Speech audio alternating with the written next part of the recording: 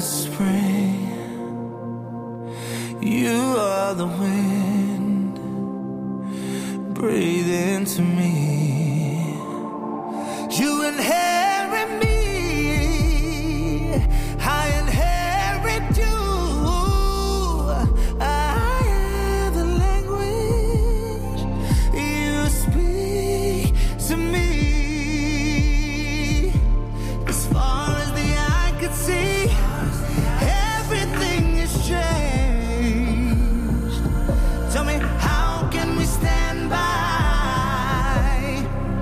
I don't wanna be the same.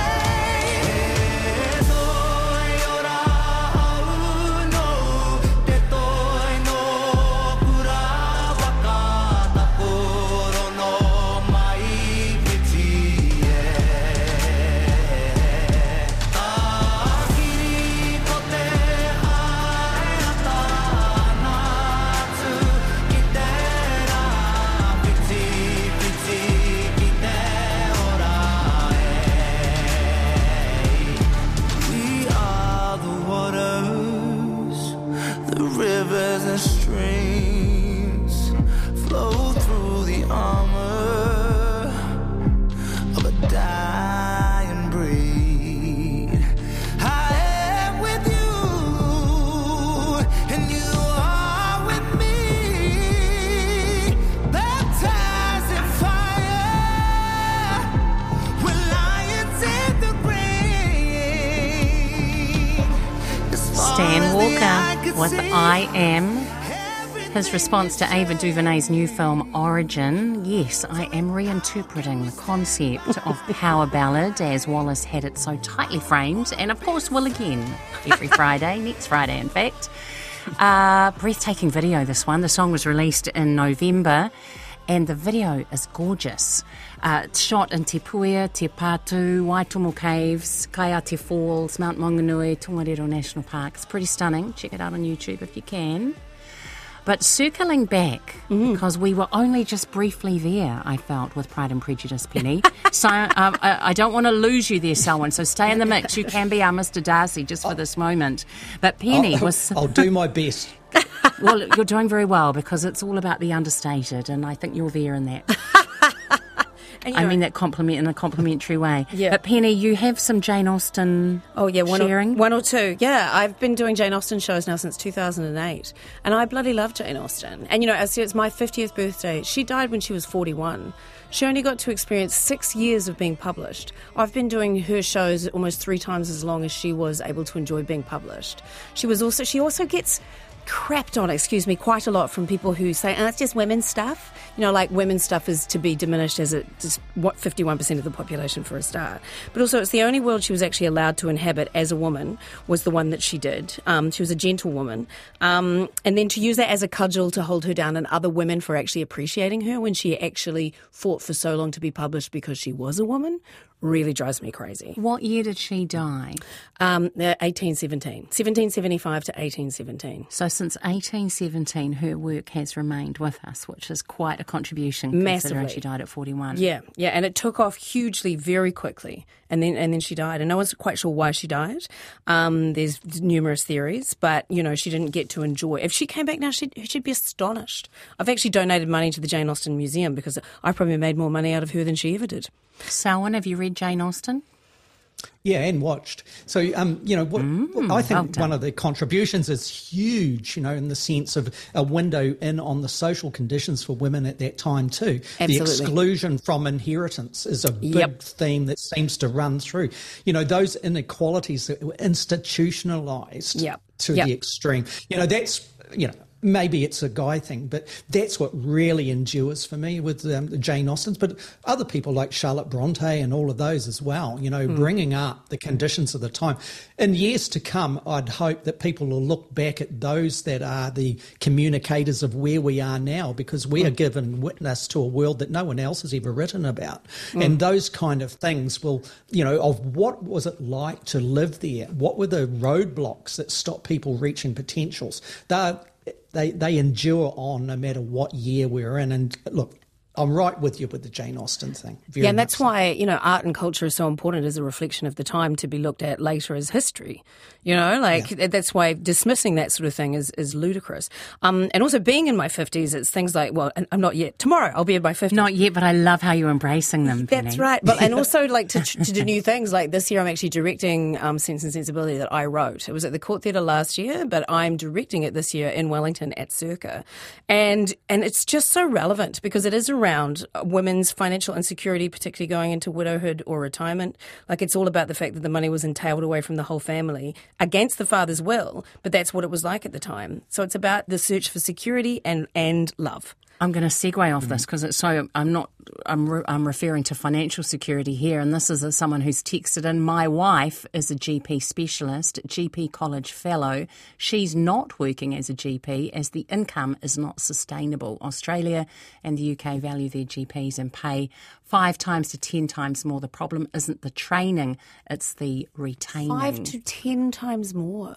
I mean, every story we're talking about so far is about we just don't have enough money, right? We don't have enough money. We don't have enough money. Well, we're staying on the we don't have enough money, or at least the money's being cut, with our next topic.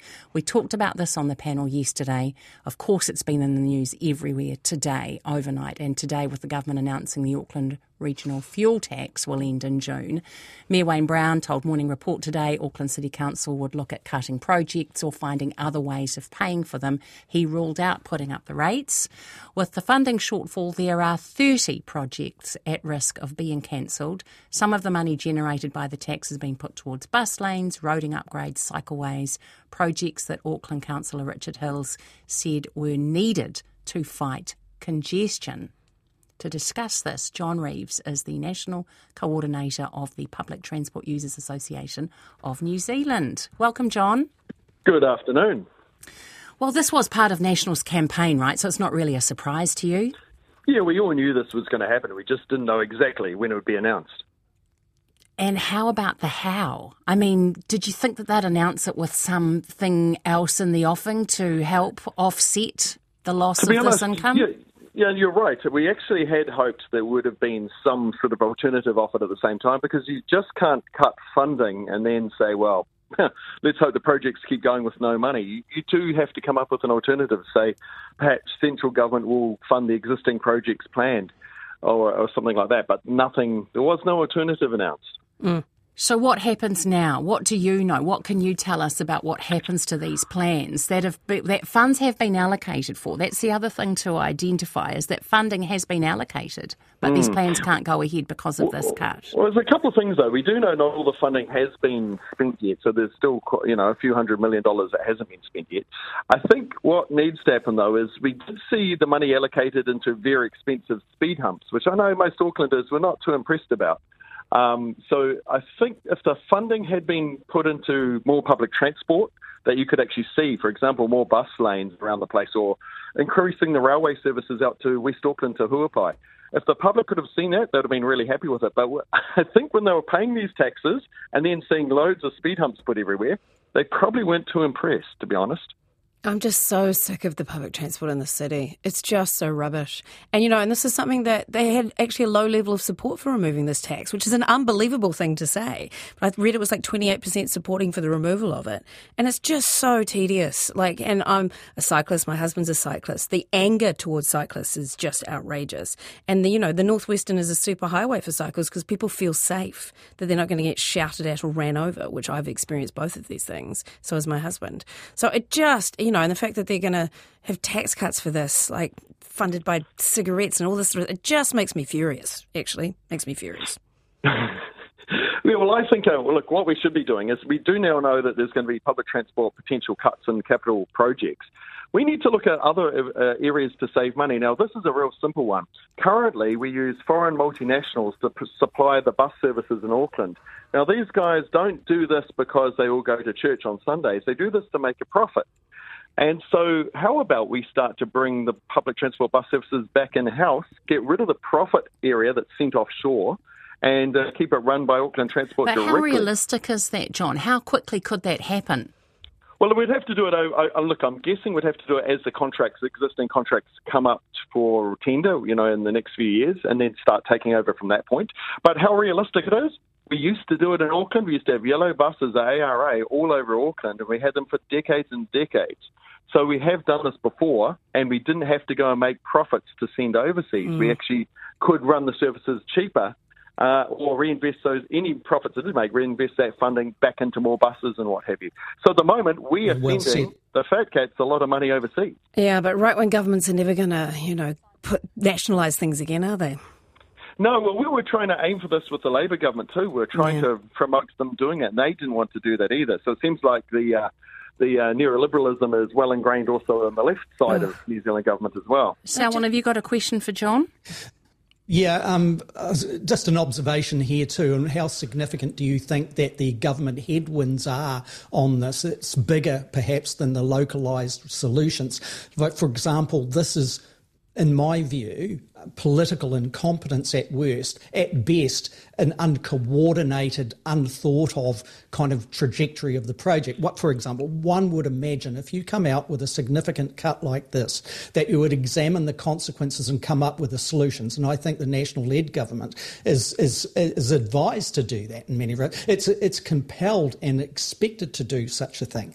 This is uncoordinated. So I think this has shifted all of the emphasis on what is Auckland City going to do in response to having this huge fiscal hole.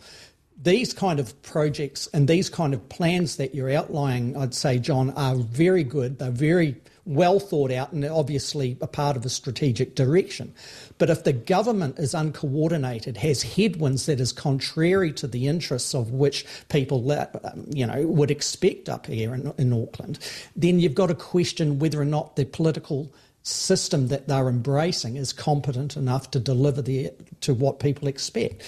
This is where I'm coming from the point of view of you cut taxes. Yep, okay. People voted for a government that was small government, small footprint, small tax in its ideologies. But what comes next? There's a cause effect. So coming back to the solutions, I ask you, John, what are the solutions considering that is a dynamic?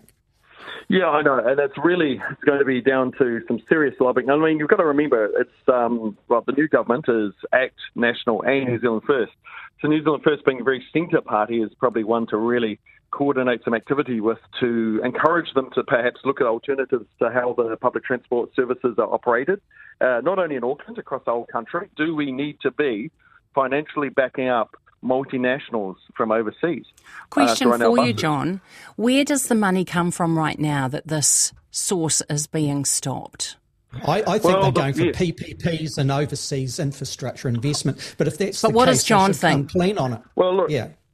We've heard them mention PPPs. Now, PPPs are nothing. It's really kicking the can down the road, and they end up with a higher cost to the New Zealand. Yes, so where does it come from, John, if it's not PPPs? Just to finish. Well, mate, yes, okay. Look, at one point, if we want to reduce congestion, we probably need to divert funds away from just constant road building or adding more lanes to roads and bring that over to public transport. Because the more lanes we build, the more cars we induce on the road. So we don't get rid of congestion. We have to have a real active change in the way we invest in Auckland City. You've got over 150,000 people net migration coming to New Zealand, and probably the majority of those are going to come to Auckland every year. Majority of those, if you take, say, people from India, Pakistan, they're used to using public transport, so let's have public transport for when they arrive in our country, they can use them as well. Okay, we're going to leave it there. This is ongoing and look forward to having another conversation with you at another time, John. You too, Selwyn, on it, and you too, Penny. I know that we will. Thank you very much. Thank you. Just the rates burden is too much. It's too much. Yeah. It's too much. We are 13 minutes away from 5, and here we go. 20 schools, 20 have had big major projects to add or renew classrooms put in limbo because of cost pressures and uncertainty about roll numbers. The decision affects the building or redevelopment of more than 100 classrooms, 2 teaching blocks, 2 gyms. Education Minister Erica Stanford told 9 to Noon this morning the ministry had been overpromising, under-delivering. Kaipara College says it won an apology from the ministry over how the pause was communicated. Different story at Ashburton College, where Simon Coleman is the principal. Kia ora, Simon. Kia ora. How are you, Susana? Good, thank you. Thanks so much. I know that school has technically finished, with the students have all left now, so we've timed it well just to catch you for a moment. What's happening at Ashburton College with new classrooms? Well, we've obviously we started this year with the opening of our new block, which is amazing. It's a 22 classroom block, and it's phenomenal. It's wonderful for our students, and I guess we're working through that. We also have obviously a lot of older buildings that need to be part of the next stage, which we're looking forward to hearing a bit more about. And so how many classrooms haven't been built yet or haven't been finished yet? Well, we had 30 classrooms in the next stage. Wow. To be built 30, along with 30. the library. Yes. And when you say next stage, does that mean the foundation's down, or what does that mean? We've got all the base below ground aspects have been done, the ventilation, heating, all those sorts of things, and now it's currently it's got an old block on it which is being demolished. So once that's gone, it's really just ready and waiting for the next one to be built. And do you think this is going to happen now? I'm very positive that it will. It has been a long journey to get the first one done. But what the minister's come out with over the last few days is exciting from my perspective, that we'll be able to have clear communication and there'll be some action around what happens to our school, looking to the future. So you're not worried about this word paused or reprioritising? Well, yes, we are, and I think probably all the schools are waiting to find out a little bit more about what that means. But yeah, we're pretty confident that we will be able to get this moving along. We need to, because our buildings that we've got there's a lot of substandard classrooms that we've got. We need to be able to provide what we need to for our young people. For health and safety purposes, particularly. A little bit, yes. We've got leaky buildings which we're trying to address at the moment. But, at the end of the day, there's only so much money that you've got to do these things. So we've just got to do what we can within the funds that we have. So in terms of this building that's due to be demolished, once the 30 classrooms are ready to go, how many students are in that building at the moment in those classrooms, some of which are leaking, as you've said? Probably more than half our schools, so we're about 1,350. So knowing that secondary school students are moving from block to block, we've probably got 60% of the students are probably housed in these other blocks at the moment. Right. And when they're substandard, in fact, you jump in. Sorry, I'm cutting you off, Selwyn. Get in there, Hawke's Bay. Any questions for Simon? Do you see that there's merits from the point of view of what the government's education minister has been saying this afternoon, that it has the final stages of a plan to build more school classrooms more efficiently? So what do you make of that? Well, yes, I'm excited to hear that they're looking at a plan. We don't obviously know what that plan is at the moment, but more efficiently, I think there's some good suggestions around how that would look. But I do hope that it's going to be spoken about with the schools and with principals and teams to ensure that we are delivering what we need for the students in terms of the classrooms. Are the schools involved in, the feasibility studies and things like that, or is that out of your hands? I wasn't involved in the Ashburton College one, but I do know that there were, the previous principal and a number of the team were involved in working with people, which is important. Yeah, totally. So just to finish, Simon, when do you hear next what happens to this new block of 30 classrooms where the work's already started? That's a big question. I don't know. We're actually, everything's sort of been on that pause, and we haven't had really any communication around what will happen next.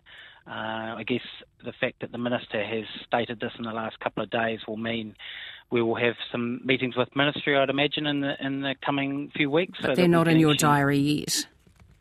No, not in my diary yet. No, they're not. Well, but we hope so.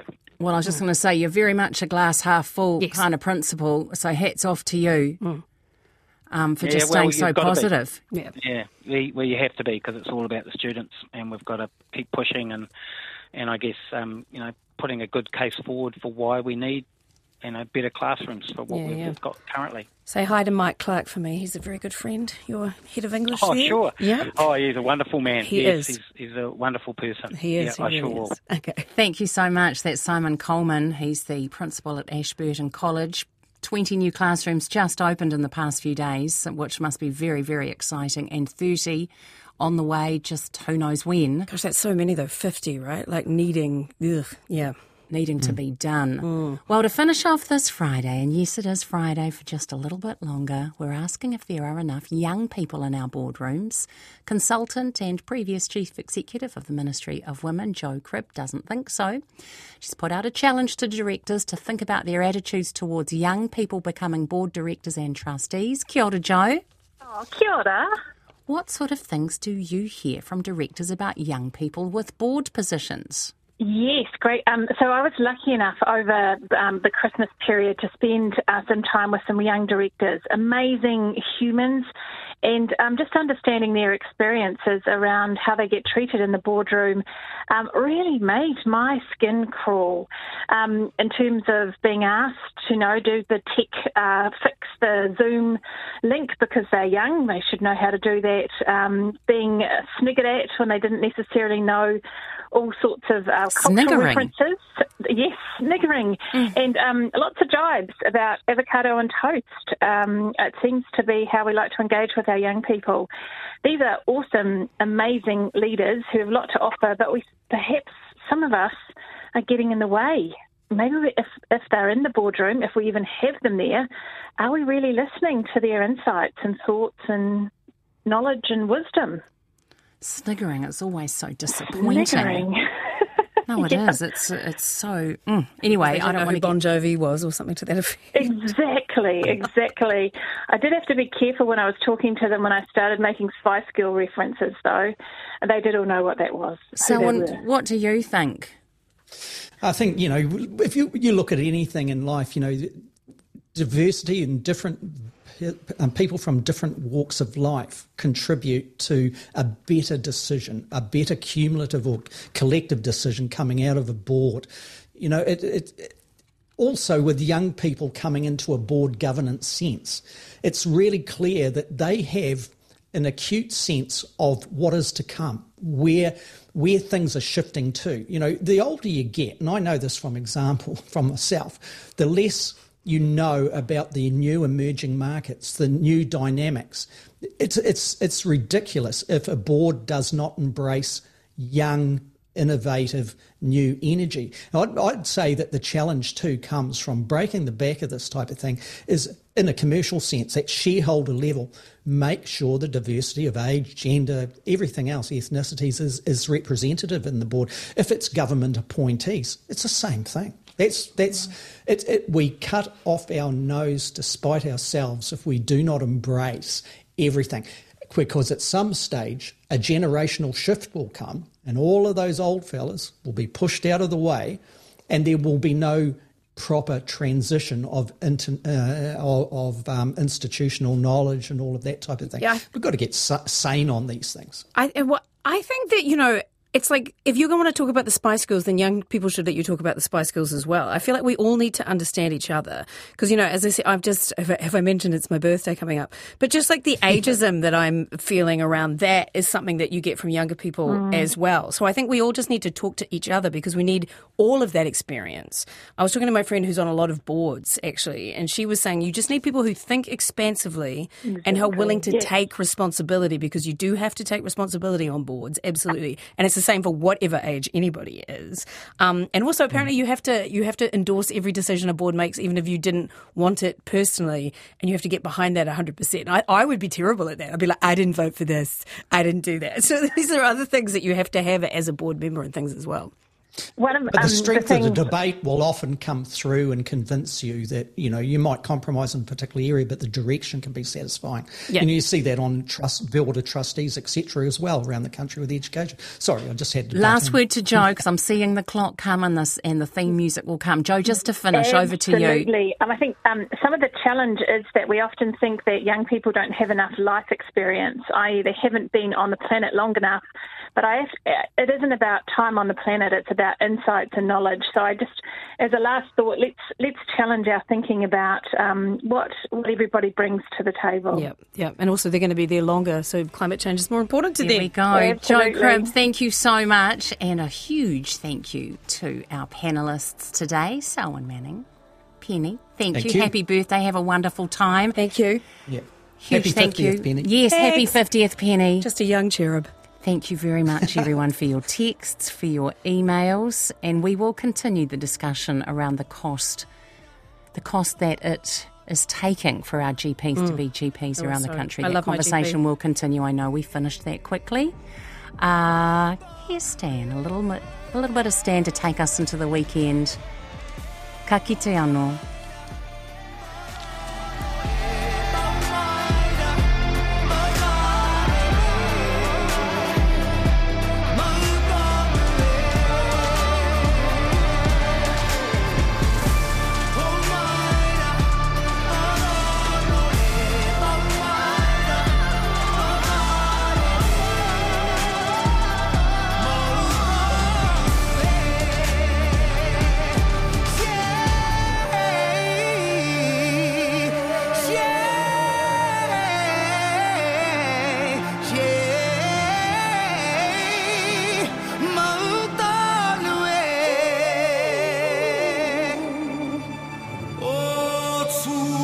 Whakamaua ka taina